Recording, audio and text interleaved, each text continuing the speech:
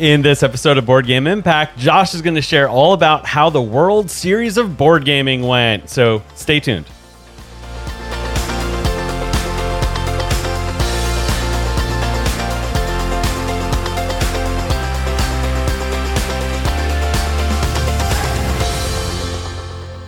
Welcome to the latest episode of Board Game Impact. Josh is here with us. I'm Bruce, but this is all about Josh today. Josh, why don't you introduce yourself for the second time this month? Again, this is Josh Isringhausen. I'm very happy to be back. By the way, Josh says again because this episode has already been full of all technical difficulties. I know if you're listening to this, you're like, why do you say again? I just wanted to clarify. It's because we live stream these on Facebook's being weird tonight. That's been the culprit. So YouTube and Twitch tonight, and then we put the link to the Facebook one link to the YouTube one on the Facebook. So if in the future you want to join us for a live recording, make sure to hop on over there because we'd love to have you live on here because we can answer your questions, which is really cool. And then that content can go out to the wilds. But also, yeah, go ahead, Josh. Also, again, Bruce, because 2 times in a month, I'm very excited to be back on another episode. So that is true, and we are very happy to have you back. It's a new old thing.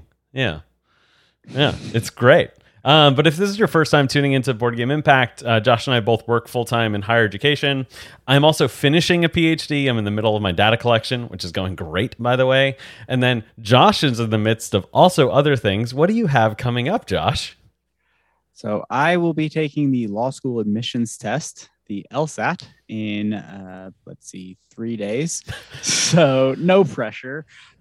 Going for my JD.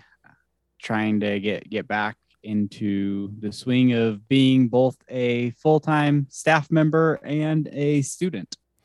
Josh, it's one of those things, it really just works one day at a time. And that's just how it is. But I'm very proud of you for doing all of this because let's face it, you've been kind of doing the law thing in your work anyway. You just have a very technical area of work. But we use these areas of work and lenses to apply them to the game experiences that we're having for your gaming group's benefit. So make sure to hit that subscribe, but also hop on and hit subscribe on the YouTube, Twitch, and Facebook, so that way you can tune in with us live. So today we're going to be talking all about what Josh just got back from, and that is the World Series of Board Gaming. Which again was the first time it ever happened. We just did an episode all about that and kind of Josh's preparations. But I have one more thing to bring up before we jump into that, and that is part of why we do these live streams is to raise awareness for a nonprofit that we care about called Tabletop Alliance, which is a 501c3 nonprofit charity that Josh and I also helped found and we volunteer for, that sends games to schools, libraries, community programs, and in the last 2 years alone has impacted over 8,700 students across the U.S. And we're doing a campaign right now, as you're listening to this, if you're listening to this around when it was released, in which we're working to get to 10,000 students. And I'm very, very happy to foreshadow that I've got educators waiting. I literally was messaging with one today, and all we need is the support so that way we can get the equipment and send it out to them. So this is to raise that support. So there's really cool things you can be a part of. You can play games and get pledges from people to when each game you log, people will donate to that. You can just go on and, hey, if I want to enter as cool raffles, because if you play games, you can get raffle tickets. If you buy raffle tickets, you can get raffle tickets. And we've got games like Ark Nova and Dune and Wingspan and Parks and many others. Black Rose Wars, Super Skill Pinball 4K. I'm literally 2 copies of Twin It. Many games that you could just win. Lord of the Rings, the card game. And so if you're interested in that, make sure to go to tabletopalliance.org. And if you click the donate button, it'll redirect to the campaign's website where you can get those raffle tickets. And if you just want to tune in, we're going to be doing 2 weeks of events starting Friday the 14th. So we've got board game trivia, classic board game night, and then hobby board game night, and where you can win raffle tickets by participating. So that's going to be cool. I've got a paint night. I'm going to be painting Marvel United miniatures. So that's going to be cool. I haven't done that on stream before, but I've painted a lot. And so why not paint Captain America and stuff? And you can vote on who I paint as I go along. So Josh, it's going to be really cool. and it's all going to happen after you finish the LSAT. Yeah, it's going to be a couple weeks of celebration and a little bit of downtime. So very much looking forward to it. Really excited about everything we've got going on, especially with Tabletop Alliance. I'm closing out this year with a strong fundraiser. Will really cap off a great year for us. So. Yeah, and very excited for all the things that have been going on in the background for that. So I know you're here for a reason, listener, and so we're not going to do anything else but jump right into that. So Josh, recap us. What the heck was the World Series of Board Game? Before you get into how you did, before you get into how it worked, what was it? TLDR. So the World Series of Board Games was an event hosted over the final weekend of September into the first weekend of October. So September 29th through October 2nd. During the event, there were 16 games that were selected, and individuals were able to buy in to up to 4 of those 16 games that were played on Thursday, Friday, and Saturday. Wednesday, Thursday, Friday, and Saturday. And then the winners of each of those buy-in games were then selected to the final or semifinal tables. There were 4 tables with 4 players at each of those tables.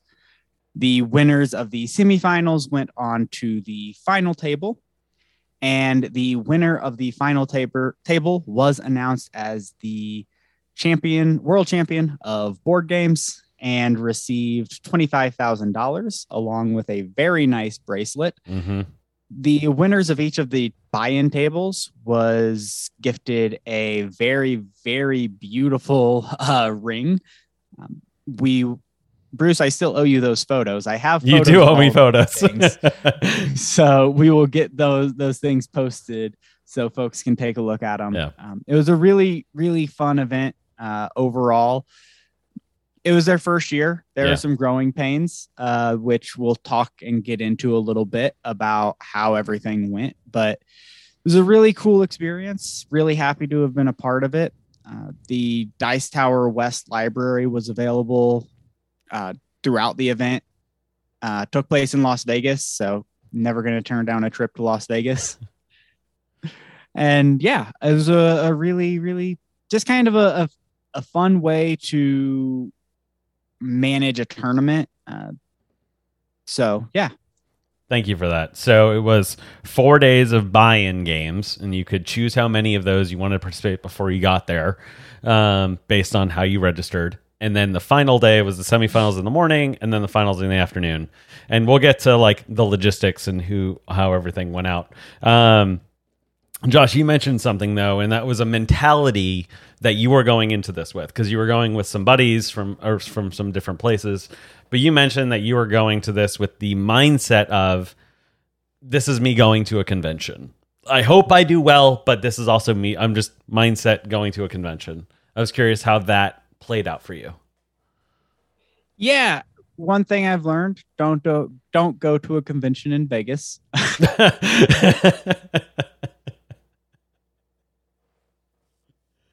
Did I freeze? You did. You did. We're back. Yep. We're back. So repeat the don't go to a convention in Vegas. I should not personally go to a convention in Vegas. I did really, get Josh? I did get some gaming in outside of the tournament play itself, but not nearly as much as I expected. Were you playing elsewhere? Got a lot more craps played than board games. So there's that. That's a me thing, not anything to do with the convention itself. But yeah, I didn't put a lot of pressure on myself to win anything. I very much approached it from a lens of, I want to have this experience. I want to see what this is like. I want to just have a good time playing board games and hanging out with friends. And in that respect, I think the weekend was a overall success. Nice. So did you play games in like the general area, like with the Dice Tower West Library? How was that? I've never seen the Dice Tower West Library.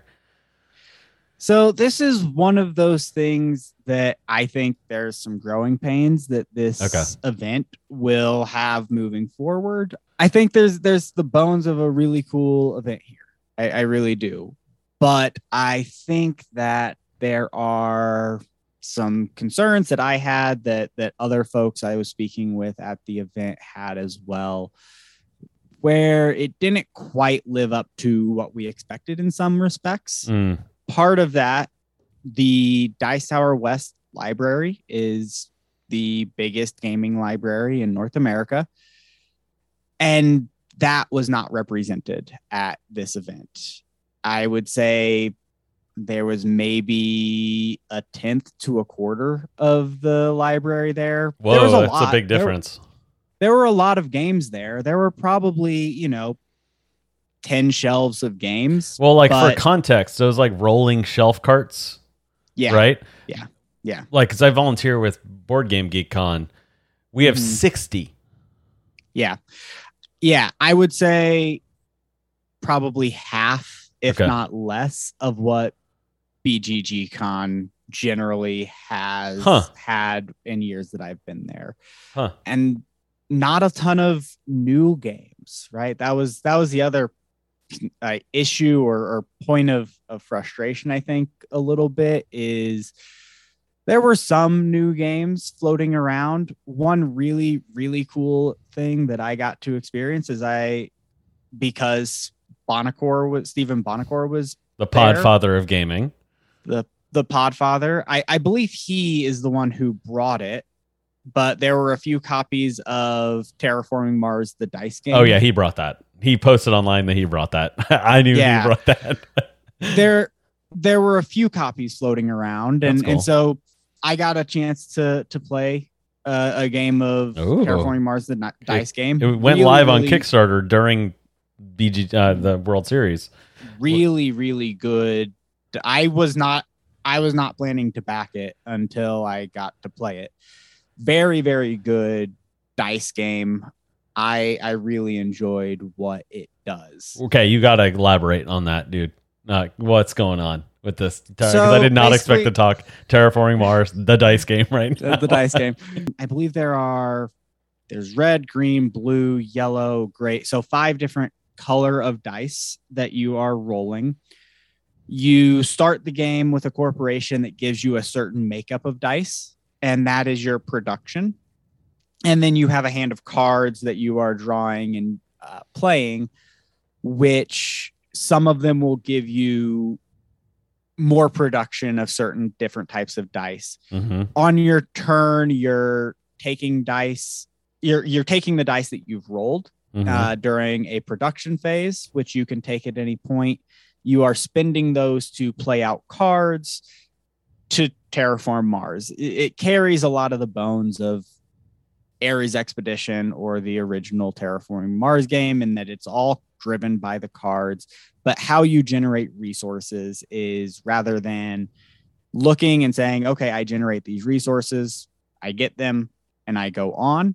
Rather, you are saying, I'm going to take a production action, which means I discard my hand down to however much I want, and I draw new cards up to 5.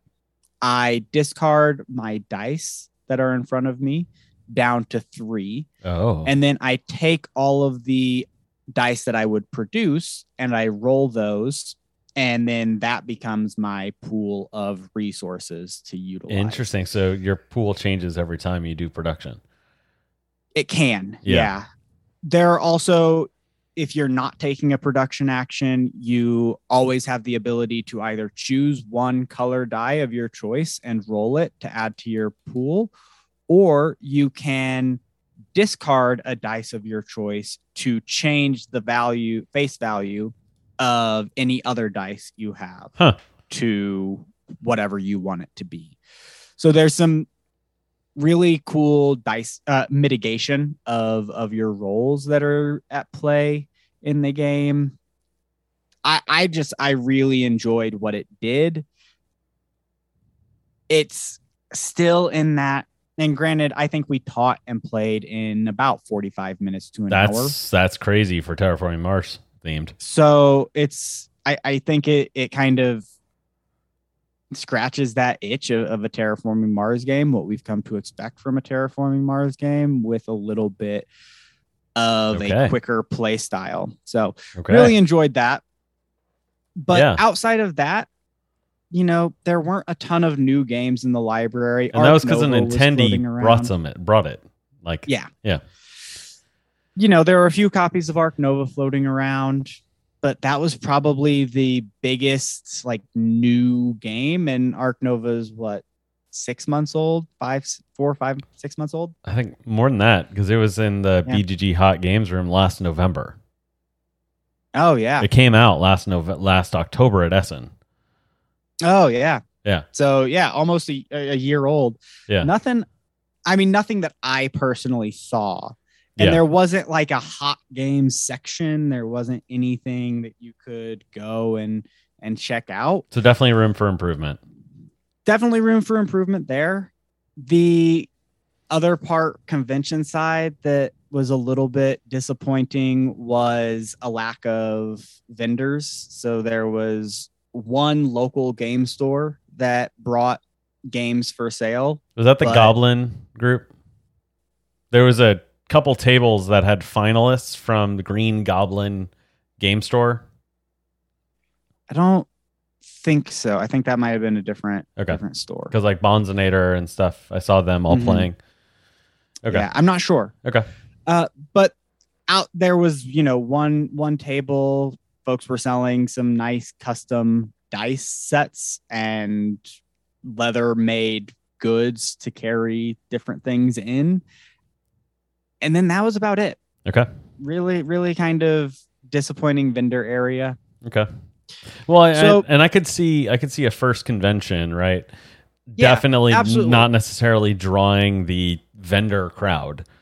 Absolutely. And it's a week before Essen. Right. It was, there's definitely reasons why. And like I said, room for growth, room for improvement. Yep. I'm not holding that as a knock. It's more of you learn as you go and you add things, right? Exactly. Yeah. Okay. So but your intent though was also treat it like a convention with buddies, and it sounds like you got that. Yeah. We had a good time. We did some gambling. We played some games on the side. I had a good time for the most part in the tournament. And which is where we're going to turn next. Yeah, absolutely. So tournament, how it worked again, just to remind from earlier, each day you could participate in an A game. You chose how many of those days you were participating in before you got there. And then Josh, what time of the day did it get started for you? And just as a reminder, Josh entered in with Brass Birmingham and then Terraforming Mars. So what time of the day? Because your first game, you flew in, other people you went with had games that day, and you had games the next day. Yeah. So we flew in on Wednesday. There were a couple of games that were played on Wednesday afternoon. So Splendor, Seven Wonders, a couple other games that I'm blanking on now were played on Wednesday afternoon. And some of those started around, 1, 2 o'clock in the afternoon. Okay. I played Brass Birmingham on Friday, and Brass Birmingham tournament started at 11 a.m. It was Friday? I thought it was Thursday. Or Thursday. Yeah. Thank you. Friday, I didn't play anything. Saturday, I played Terraforming Mars, and that started at, I'll say 8 or 9. Okay. I'm blanking on exact time, but it was 8 or 9 a.m. is when I had to be there for Terraforming Mars. So walk us through. Okay, you show up for Brass Birmingham, that first full day of your con. Mm-hmm. Kind of what happens next? So do your check-in. They assign you to a table. There were 16 tables for Brass Birmingham. They tried as much as possible to get to for 4-player games to 16 tables. For Terraforming Mars, they actually had 25 tables. Oh, wow. Because they didn't cap it? Because they had 25 tables, because for Terraforming Mars, they were able to play 5-player tables. So rather than, for Brass Birmingham being a 4-player maximum game, they had 16 tables that whittled down to 4 tables that whittled down to 1 table. For Terraforming Mars, they had 25 whittled down to 5, whittled down to 1. Oh, that makes sense. Okay. Other games, and I was fortunate I didn't have this problem. They're another kind of hiccup. Yeah. Is some games didn't have as many people sign up. So Dominant Species, for example. The Maritime Edition. The Marine Edition. Marine Edition, yeah. Did not have a full group to get to 16 tables. So a number of people actually got a bye through the first round. And if only actually with Dominant Species, they had so few people sign up for it that 8 people ended up having to play the first round, and 14 people got a bye through the first round. So more got a bye than did not. Yeah. Woof. And so there were a few games that were like that. I know, like Stephen Bonacore posted that he advanced to the semifinals of Carcassonne because he got a bye from the first round. Yeah, quite a few of games had that situation come up. Okay. Brass, they didn't get to 16 tables of 4, which was fine. My first table was a table of 3, which was not what I was expecting, right? Brass Birmingham does change pretty significantly from a 3 to a 4-player game. And it changes your strategy quite a bit. So there were some people who were more upset by that than I personally was. Yes, I had practice for a 4-player game, but ultimately, I think it's a sign of a good game, a good gamer, to be able to adjust to the circumstances that you're faced with. And so I was comfortable with that. I would have been more upset if there was a situation where people were getting buys through and not having to play a full 3-game series. Because with Brass Birmingham, what changes really is the number of cards of each in the deck. So the count can be off for people if they've memorized that. I could see that. So more importantly, though, you lose one of your shipping areas, and you lose you don't really lose the section of the board, but it's harder to build into one section of the board in a 3-player game, which actually ended up working out to my advantage. So what do you mean advantage, Josh? How'd that one go? I did pretty well overall. Much better than I expected. Not much better than I expected, but better than I expected. I won my first game of Brass. Woo! And had a very good time doing it. Part of the reason why I won is I went up to Belper, which is one of those towns that are not actually included in the 3-player game, and used only industry cards, was able to completely control Belper for the game and all of the links around it in the second era. Wow. So, and I ended up getting all of my links out in the second with 112 points off of links alone in the second era. I scored a 195 in Brass Birmingham. Hands down, my best game of Brass I've ever played. Done, Josh. So I was really, really impressed with that game. But really awesome experience, right? That was a great experience of everyone at the table knowing the game pretty well. And part of it was I didn't score great in the first era. I really focused on setting myself up for the second era.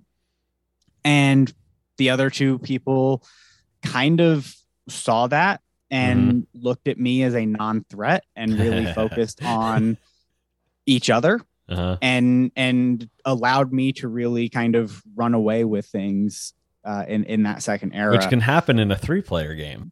There, some would argue, right, that my strategy, my way of playing that game, generally speaking, isn't always the best way of doing it. I was very much giving myself points. Yeah. I wasn't really relying on other people to score me very many points. Yeah. And that's not always successful, but just in this case, because of the way things played out, it worked really well to my advantage. And I think the key thing that you're saying there, though, is you have to be able to shake up your strategy to meet the actual game being played at the table. Yeah, 100%. Which brings me to the second round of brass. Yeah. Where things... Did you get a break between the two? A little bit. My table was the first or second table of brass done. And this is one of the reasons, like, I had a really great time with it, is I do find that when I am at a table, the game goes faster. Yeah. Very little issue with AP. Generally speaking, I know what I'm doing on my turn before it's my turn, and I do what I'm going to do. Very rarely, if someone blocks me out of that, do I take more than a few minutes, because I'm generally looking at what is my move and then what is my next best move. Yep. If I can't do it. I mean, that's like when I played Twilight Imperium a couple weeks ago. Like, I won the thing, but I was most proud of that I only took an hour of turns, and the next closest player was an hour and 50 minutes. Yeah. Right. Like, that's a thing. Yeah. And that's probably one of, I'll get in more to that when we talk a little bit about Terraforming Mars.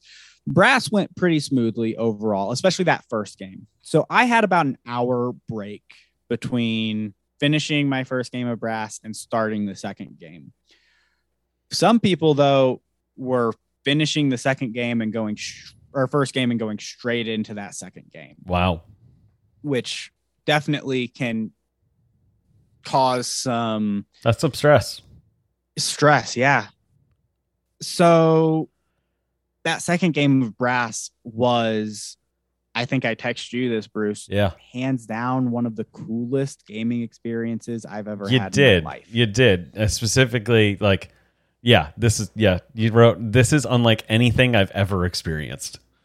It was the level of play at that table was really, really cool. Like, could you just feel it? You could feel it, but everyone at that table scored, I consider a good score of brass to be 160. Okay. Everyone at that table scored less than 140.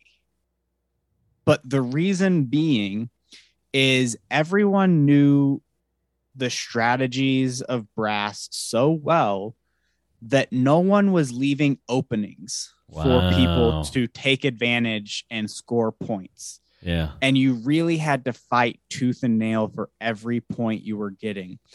Every time people were taking, market was full again, right? Every time people were taking what? Sorry, you cut out. Every time people took iron out of the market, someone immediately was filling the market with iron. Every time coal started to run a little dry, people were filling it with coal. Every time if someone left a barrel of beer on the table, it was not going to be there by the time it got back to them. Wow. Period.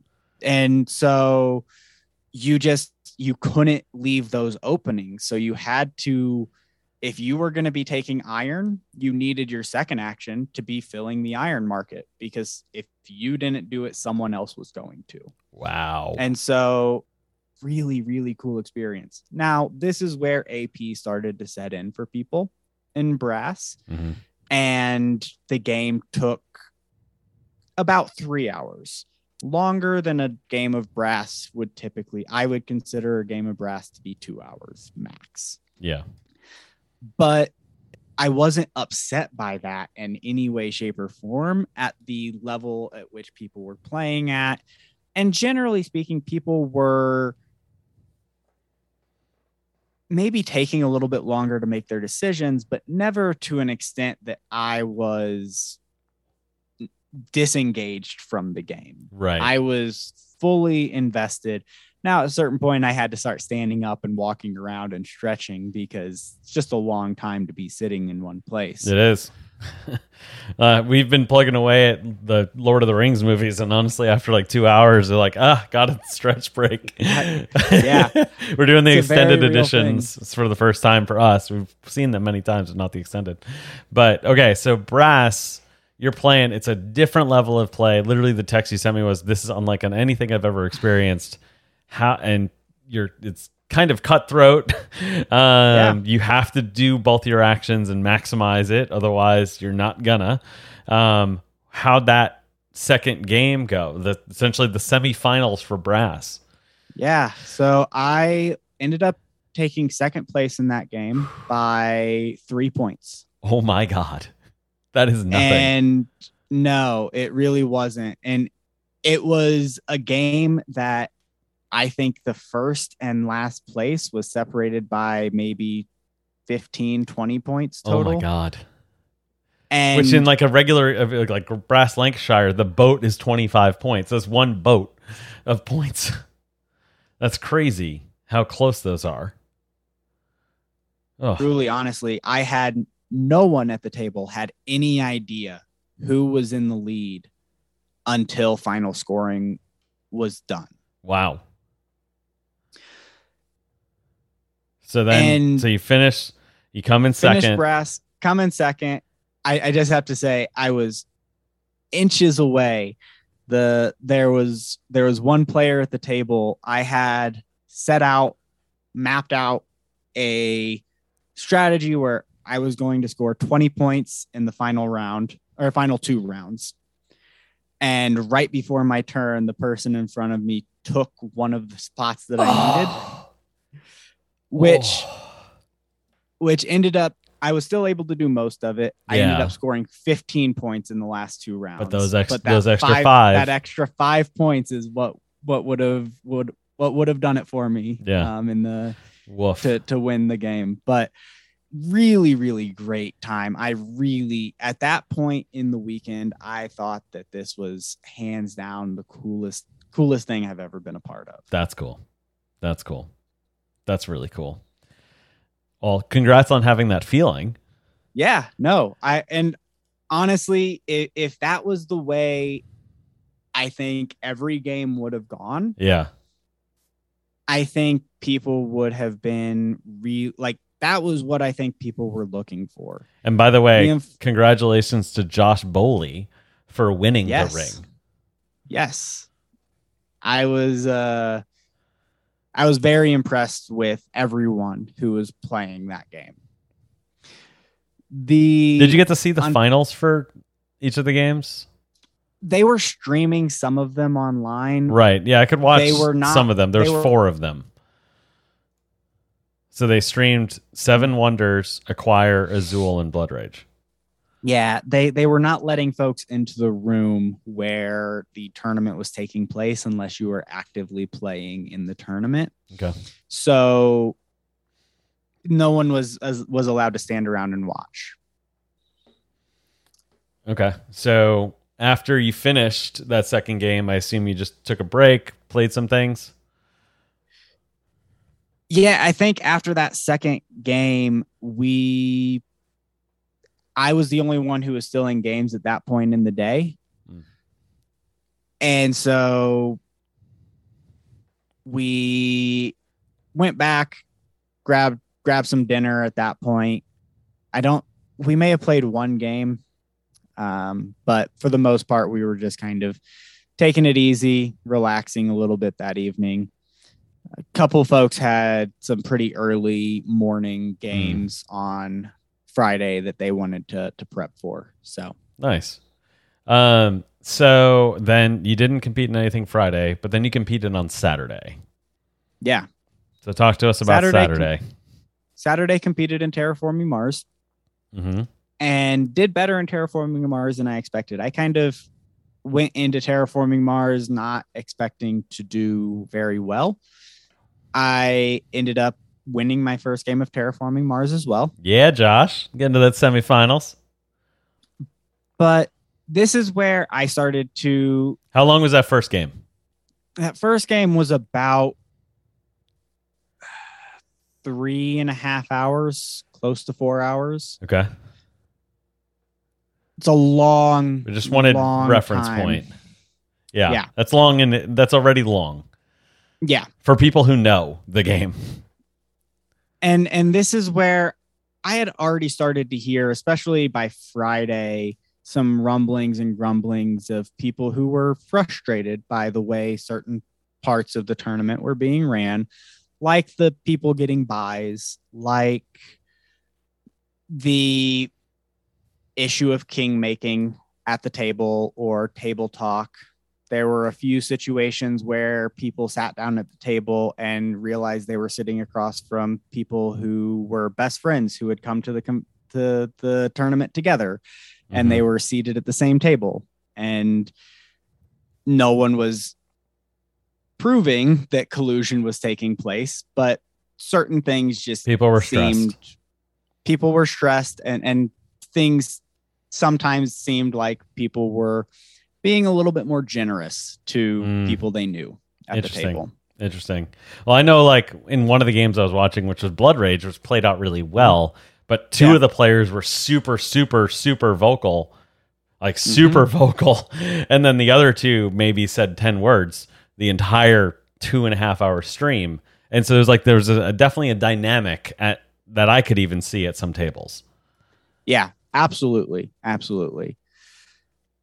But where I started running into some issues with Terraforming Mars is, quite frankly, at my first table, there was someone who very clearly did not know how to play the game all that well. They may have played it a few times before in preparation, but not extensively, to the point that I really don't think I would have won if it wasn't for the person at the table who didn't seem to know what they were doing, giving me a lot of points. So where were they sitting in player order in relation to you? They were sitting next to me, and they on your right. They were on my left. Okay. But we rotated drafts. True. Right. So you drafted left, you drafted. Yep. Yeah. So you draft in the beginning of each of the phases. Huh. Yeah, it's an interesting thing about that game where you do both directions of drafting. Yeah, yeah. And I think the way they handled the drafting and everything related to that was really well done. But it doesn't stop player choice. It doesn't stop player choice. But the person really didn't give me a ton of points on cards. What it was is I was playing as the Tharsis Republic and dumping out a ton of cities. This person gave me probably 12 points by themselves by placing greenery tiles around your cities. Oh, woof. Yeah, that could do it. So, and the implications of actions. At certain points in the game, they had the ability to be placing those next to other people's cities, right? Yeah. And dispersing some of those points, but continued to build around mine. Yeah. And so it very, very much read as, I know how to play, but I'm not really in tune with the strategy of the game. Yeah. Yeah. One thing I definitely saw on the Blood Rage stream, so Bonzinator, who's a Twitch streamer, commented how she had played a whole bunch of Blood Rage before coming on Board Game Arena, on Steam, but had never played it in person. And the upkeep of things and what things look like, it was having to learn that at the table for the first time. Or I guess the third time because it was our third game of the day, but Yeah. it's just kind of interesting. Yeah. There were some issues with that to a lesser extent, I think, with some of the other games. Where I think things really kind of went downhill for me with Terraforming Mars, though, was in that second game. Talk to me about it. That second game took almost 6 hours. Josh, 6 hours? Yeah. How? The biggest part of it was Yeah. the drafting. Interesting. I didn't expect you to say that. What was frustrating, and this was very clearly one of the people at that second table, even though that was a table of people who had won the first game, one person did not know the game at all. Like, very clearly had gotten lucky in their first game and really did not know what they were doing. The biggest time suck on Terraforming Mars with the drafting is people were not drafting with what they were keeping in mind. So, I get drafting takes a little bit of time. You want to look at the cards. You want to look at what you have in your hand. You got to think about your strategy. And you can get a lot of cards in Terraforming Mars. Yeah. But generally speaking, in my opinion, you should know 3 things when you are drafting. You should know how much money you're getting that you're going to have to spend. Yep. You should know what your general strategy is. And you should know what everybody else at the table's general strategy is in case something comes along that you just have to hate draft. And there are cards in Terraforming Mars that you have. Like the pets card, because I will take it. I will play it. Same. Oh, side note, and do you need to rewind? Was there a pets card in Terraforming Mars dice game? You might not have seen it. Okay. I just need to ask. See it if need to ask. They're my favorite. Little fluff ball. Sorry. I do. Okay. I do love the pets card. Yeah. Pets card actually probably won me the first game. The issue that we were having is a couple of people really were drafting their cards and then taking 5 minutes plus just looking at the 4 cards that they drafted to decide what they were buying and what they were getting rid of. Oh, at that decision point. Oof. Then you would have AP on players' turns, and that drug things out. And then you would have the issue of people slow playing, right? So in Terraforming Mars, you have the choice to take 1 action or take 2 actions each round. Yep. Taking 1 action that does nothing to change the board state, and then passing, and then people getting into towards the end of the game, getting into a standoff, right? I'm going to sell 1 patent on my turn, and then I'm going to skip my second action. I'm going to sell 1 patent on my turn and skip the second action because people are trying to feel out, are you going to end this game? Yeah. We have 1 heat point left before the game is over. Right. Are you going to end it? Am I going to end it? Huh. Or can I hold on to some of these cards if we're going to play 1 more generation and try to score some more points in that next generation? Wow.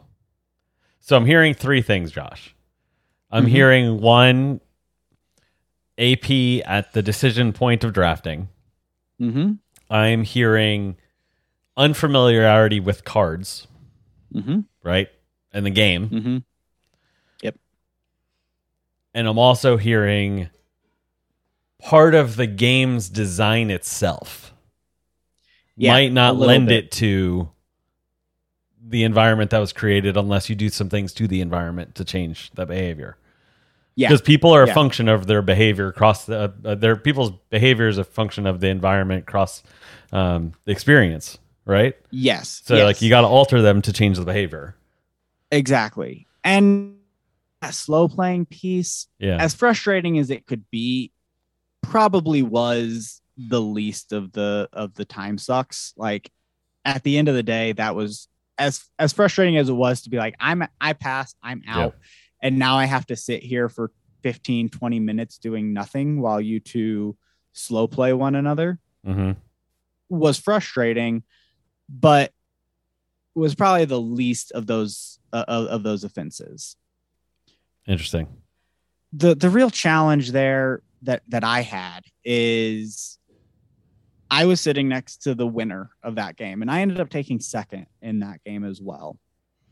I ended up sitting next to the winner, and very early on, I identified this person is like what their strategy was going for, and like, okay, I know the cards that I cannot pass this person. And consistently, every time we were passing draft cards the other way, they were getting outstanding cards for their strategy. The person on the other side of them was the person who I feel very clearly did not know the game that well. Ouch. And was consistently passing them exactly what they needed to keep their engine running and to keep their point scoring high. And so that was frustrating, right? It didn't feel right. Comparing it to that brass game, that second game of brass, I felt everyone at the table really, really knew what they were doing. And that made it interesting. That made it engaging. That second game of Terraforming Mars didn't feel that way. And it drug.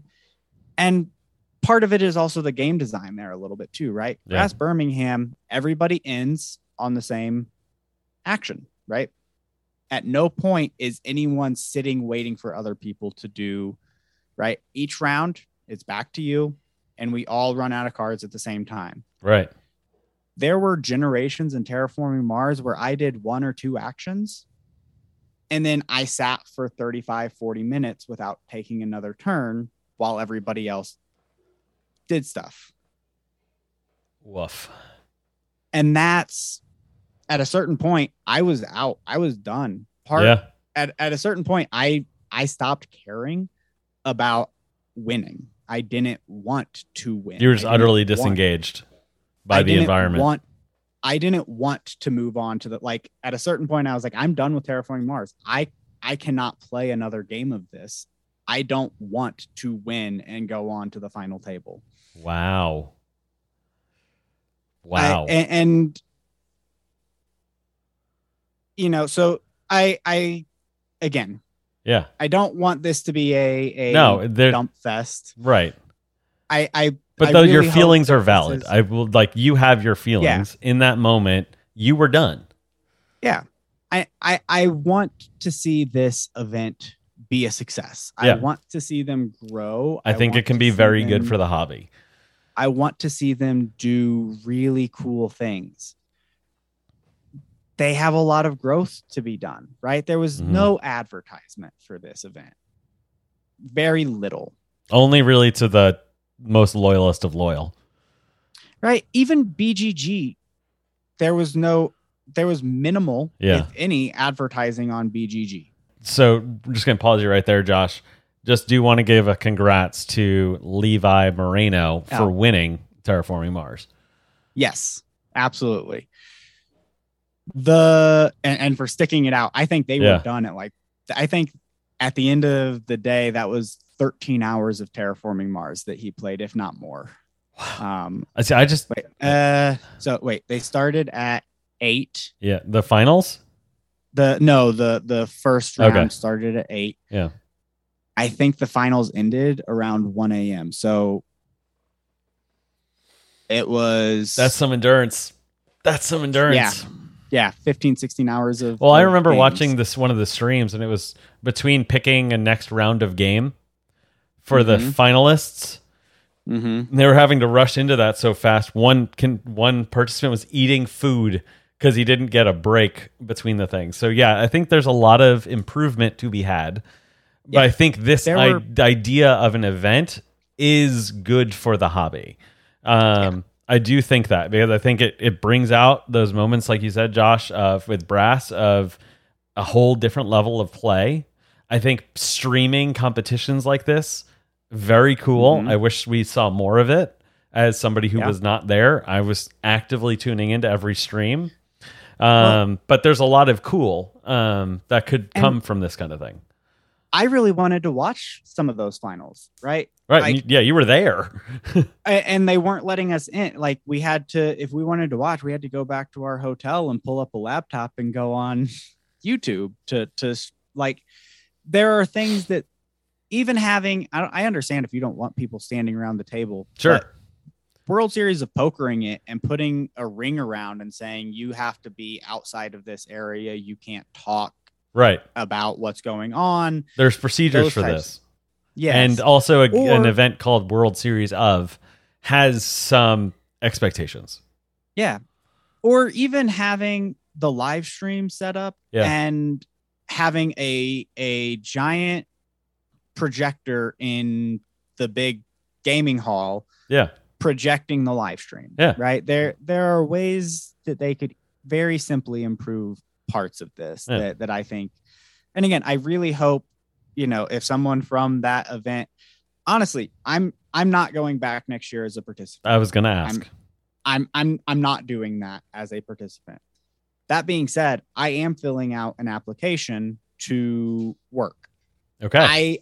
I do believe in what this event is trying to do, and I think that it can be good for the hobby. They need to be willing to listen to what some people are saying at this point. And I am a little disappointed because it sounds like they're not making any substantial changes next year, which is of yet. It's only been 2 weeks. Yeah. Yes. But they've already announced a lot of what's happening. Right? They announced it when we were talking about the last episode. It was what was live on the website before this year even happened. Yeah. And I think they could have done a better job. I know what they did to determine the games that they got rid of. All of the games that they got rid of for next year and replaced with new games are the games that had buys in this year's tournament. I mean, if it's not filling the seats, right? And that's fine. Sure. But I think they could have done, I think they should have replaced more. Yeah. And that probably makes sense. But I'll also say this, just because those ones didn't have they had buys, right? Doesn't mean they would have filled up had marketing and other things changed. So it's a nebulous of interconnected things. Yeah. I would particularly recommend looking at what's the game design. Does it lend itself to the format? Are we able to manage this? Is it going to fit within the structure? Are we able to work with those publishers? There's things there. I have a question for you. Yeah. So for the nonprofit, we actually have approval from Asmodee to run official Catan tournaments, which can send people to the national qualifier to then go to Malta, which that's where it's happening in a month, for the World Catan tournament. So next spring, I'm looking forward to having a Catan tournament, right? You have to have at least 16 people, those kind of things. The structure there, though, is there's all these local events. And then essentially the local events weed out the whole I've never played this game before thing. I'm curious what your thoughts are on some of that versus I show up for the first time potentially. And that's something that we talked in my group a lot about as a potential way to address some of these issues. The other part of, I think, the challenge with the way it was set up is there was no cost differential between playing 3 games and playing 4 games. Oh. If you paid for 3 games, the 4th game was included for free. There was no difference in cost between 3 and 4 games. Just one more night at the hotel and an earlier flight. Yeah, exactly. And so I spoke to people who said, I've never played this game before. This was my 4th game. I didn't know any games on this day, and this seemed like the most fun. Okay. And so there were people who were showing up and outright saying, I don't know how to play this game. Interesting. And, there's 2 ways to look at that, right? One, is, hey, they're an easy beat. Yeah. But in some of these games, Well, actually, I have a comment on that here in a second. In some of these games, you look at a thing like you look at a game like Terraforming Mars. Uh-huh. You look at a game like Catan. You look at a game like Acquire. All of these games, if you don't know what you're doing, it's so easy to king make. Yeah. Without knowing what you're doing. Right. Without realizing that you are. There were other situations of people, and I don't know how you fix this. This is just inherent to board gaming. I had one of my buddies in my group was playing Great Western. Or no, sorry, it wasn't Great Western. They were playing Lost Ruins of Arnak in one of the satellite tournaments. It wasn't one of the main tournaments. But somebody at the table who wasn't winning looked at the board and said, "Oh, if you buy this card, you win the game. What? If I buy the card, he wins the game."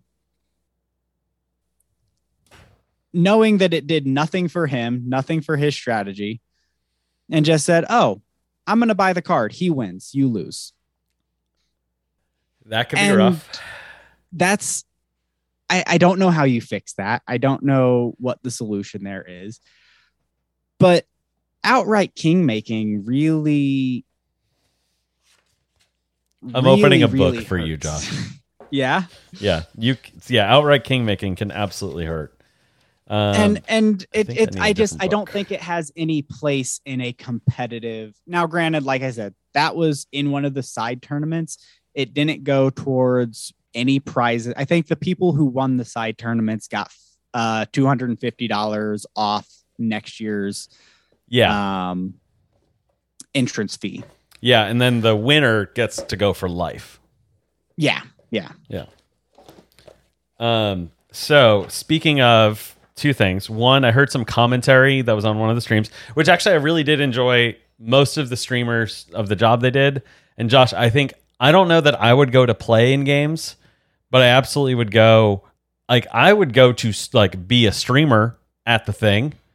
Yeah. I would absolutely in a heartbeat be a host and doing commentary. I would freaking love it. I would love.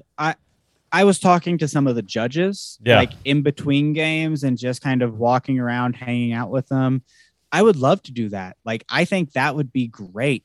Just coming in, answering questions about the rules, letting folks know, like, hey, here's how things are going to go. Mm-hmm. You know, I actually went up during that 6-hour game of Terraforming Mars. At one point, I walked up to one of the judges out of earshot of the rest of the table, and I said, hey, y'all don't need to make one person, like, you don't need to say anything right now. The issue at this table is not one person taking 20-minute turns. The problem is everybody taking 5-minute turns. And, you know, I don't want you to say anything right now, but I strongly encourage implementing some type of chess clock system, right? Yep. You have 45 minutes for your turns throughout the game, or whatever that might be, but setting some type of limitation on it, some type of expectation that you have to play at a reasonable pace. Yeah, I agree with that. And it makes sense. But also, I heard a comment by one of the commentators saying that they talked to people. I know we're going a little long, so we're going to wrap up soon. A commentator mentioned how they heard from some participants saying they actually enter games intentionally that they know less about because they want to get that ring and then have the finals be the game where they know the game's the best. Yep. Okay. So you felt that too? I think that was at play for sure. I think that there were situations like that. Yeah. Like I said, it's just a dynamic that I think is important to address. But I'm excited for it to be improved.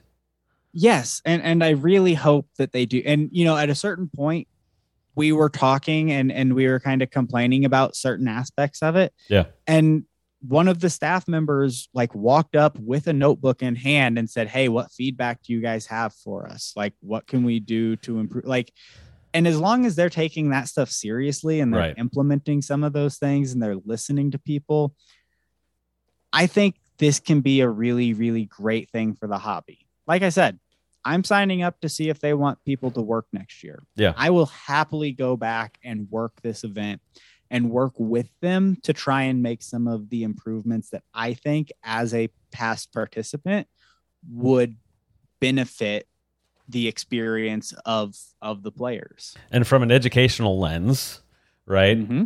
Like, we got to think through the whole life cycle. How do you educate on the front end? How do you set people up for the changes? How do you implement the changes? All these things. How do you design around that experience, so that instructional elements, right? So, people are here for this tournament. We should probably show the tournament. Right? So like holistic thinking. And so I hope that they take your feedback. I do have to ask you one question that came in from a listener post last episode. This one's from Justin. Justin just wants to know, Josh, did the players who win because of the best strategy, or was it more random? I just have to ask it. So I will speak from my experience playing two highly, highly strategic games. Brass Birmingham, the person who won Brass Birmingham, at least the table that I was in, I didn't see the final. Yeah. I don't know. But the person who won from my table won purely off of strategy. Okay. Just outright. And I can't imagine the person who beat me in that game going on to that final table. They didn't win the finals. I can't imagine them losing to anybody but a top. To anybody but someone who was also highly, highly strategic in what they were doing. Okay. Terraforming Mars, the person who won that semifinal table for me, they won because they had a very good strategy. Now, that strategy, I think, was in part fed by someone who didn't know. I think but they still had the strategy. Yes, they still had the strategy. I think there was very clearly someone at that second table who got lucky in their first game. I can't imagine how that person won a game of Terraforming Mars the way if they played anything like they played at that second table. Yeah. I'm not saying that to knock them like that, but truly, honestly, I don't think they were that skilled of a player. Okay. So strategy for your experience. From my experience. Yeah. Now, talking to folks who are playing games like Splendor, talking to folks who are playing games like Seven Wonders. I mean, Carcassonne, you're just drawing randomly off the pile. Yeah. You place what you get. Yeah. Those, I wasn't involved in them, but hearing people talk, there was a little bit more luck involved with some of those. Okay. And I definitely saw, especially I watched the Azul one. Mm-hmm. That was super cutthroat. Holy dang. Oh yeah. I can't imagine. I will. And then one of the quiet individuals from Blood Rage is the one who won. And I don't think it was luck, because they actually skyrocketed past everybody in the last age. And he was actually the overall winner. He was. So that's Han Shi Li, who also has a Twitch and YouTube. Not Terraforming Mars. Blood Rage was not the game he was expecting to go far in. No, he actually was in my second table of Brass. He was the player who blocked me out of my 20-point move. I mean, you lost to the guy who won it all. Yeah. But he didn't win that second game of Brass, did he? He didn't win that second game of Brass. He's the one who prevented me from winning it, though. So he's the one who blocked those 5 points? He's the one who blocked those 5 points. Okay. But yeah, I couldn't have happened to a nicer guy. Talking to him during that very humble, it seems like, Brass game, very, very humble, very, very nice. I really wish him all the best. I think he is well deserving of that win. Mm-hmm. Very, very, very, very good gamer. Good. that's great. And that's how you kind of want that to go. Yeah, absolutely. So, Josh, I thank you for the rundown. This is a longer episode than normal, but I think we had a lot to unpack in a cool way, and I definitely learned a lot from this, and look forward to hearing, hopefully, how they make some changes for next year. So, do you have any well wishes that you want to send to the audience before you go back to studying for the LSAT? Thank you, everybody. I really need this break tonight to do something a little bit fun. So really glad to be here. And hopefully we can start doing these a little bit more regularly together, Absolutely. Bruce. Absolutely. Looking forward to that. Thanks for being on here, Josh. Kick butt on the LSAT so that way we can go celebrate and play all sorts of games for 2 weeks after that. But thanks for listening to Board Game Impact. Hopefully learning about the experiences that we're having are making a positive impact for you and your gaming group. And if it is, make sure to rank us with a 5-star and whatever ranking system is on the podcast platform that you're listening to, because that helps the discoverability and helps get our message out there to help more people. If you have any questions or things you want us to talk about on the show, email that to boardgameimpact@gmail.com. You can follow us on all the social media at Board Game Impact. And until next time, go make your positive impact on the world.